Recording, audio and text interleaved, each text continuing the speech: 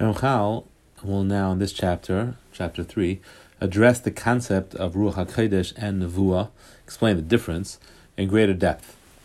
Hashem granted all of us the ability of rational thought. We can take information, we can analyze it, and deduce from that new information, which wasn't obvious before.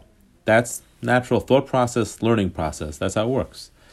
Hashem decreed that there should be another fashion of learning and understanding, and that's through receiving a shefa, a flow, an inflow of wisdom directly from Hashem.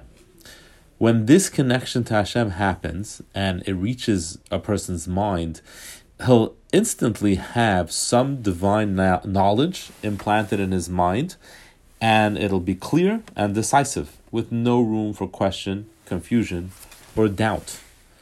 This process and type of knowledge is what we call Ruach HaKodesh. Ruach HaKodesh can grant a person wisdom and knowledge of things that are beyond human capability and comprehension. Through Ruach HaKodesh, a person can attain knowledge of the future. That's not limited to Nevuah. Ruach HaKodesh can grasp that too. It's divine wisdom, it's divine knowledge being implanted in a person's mind. There are many levels of Ruach HaKodesh, but the defining aspect is that once a person has this knowledge and it comes into his mind, it's clear and unquestionable. That's the identifying aspect of Ruach HaKodesh. Sometimes a person can experience a vision, which is referred to as Ruach HaKodesh in Sfarim, but it's really in a general sense. It isn't precisely Ruach HaKodesh, and that's when a flow from Hashem is directed towards the person, but he doesn't connect to it fully. So it implants an idea in his mind, but he's not aware of where this knowledge came from. He isn't even aware that he's being granted wisdom from above. It's like this flash of knowledge, which is divinely inspired. So we refer to it as Ruach HaKodesh, as great tzaddikim got these flashes of wisdom, but actual Ruach HaKodesh is only when a person is fully aware of where the wisdom is coming from and has total clarity in that. And that's why you see in Chazal, the Ramchal doesn't say this, but you see in Chazal that Ruach HaKodesh is kind of on the same level as Nevuah. It's a very, very high level of understanding and knowledge. It isn't directly talking to Hashem, as the Ramchal is going to explain, but it's receiving data, so to speak, receiving knowledge directly from Hashem with full awareness of that. Nevuah is a much higher madrega than Ruach HaKodesh. Nevuah is when a person connects totally to Hashem, dveikus gomer, but with full knowledge and awareness of the fact that he is connecting to Hashem. A Navi will feel the connection to the kavod of Hashem, the glory of Hashem, and will have no doubt about this at all. Just as when we talk and converse with a physical entity, we have no question and doubt as to what we are doing.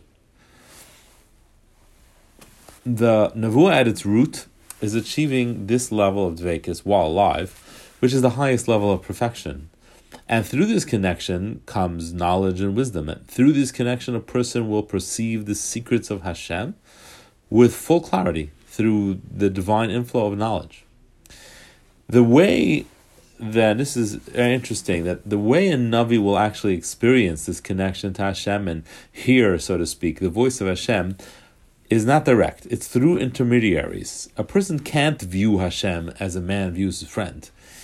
It works through different servants of Hashem who serve as a looking glass of sorts. They somehow transform the view, the vision, the connection to Hashem into something which a Navi can comprehend.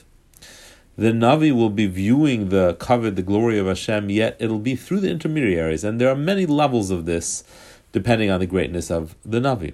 And this is what Chazal referred to as an aspaklaria, which is a mirror or a looking glass of some kind. And they differentiate between the Nevi'im and Moshe Rabbeinu. It was an aspaklaria ha'me'ira, a clear-looking glass, or an aspaklaria she'eina me'ira. The clarity of the vision depended largely on the level of the Navi. But all Nevi'im, including Moshe Rabbeinu, only viewed Hashem through an aspaklaria, which was, as the Ramchal is explaining, intermediaries, malachim, translating the vision into something a human can possibly connect to.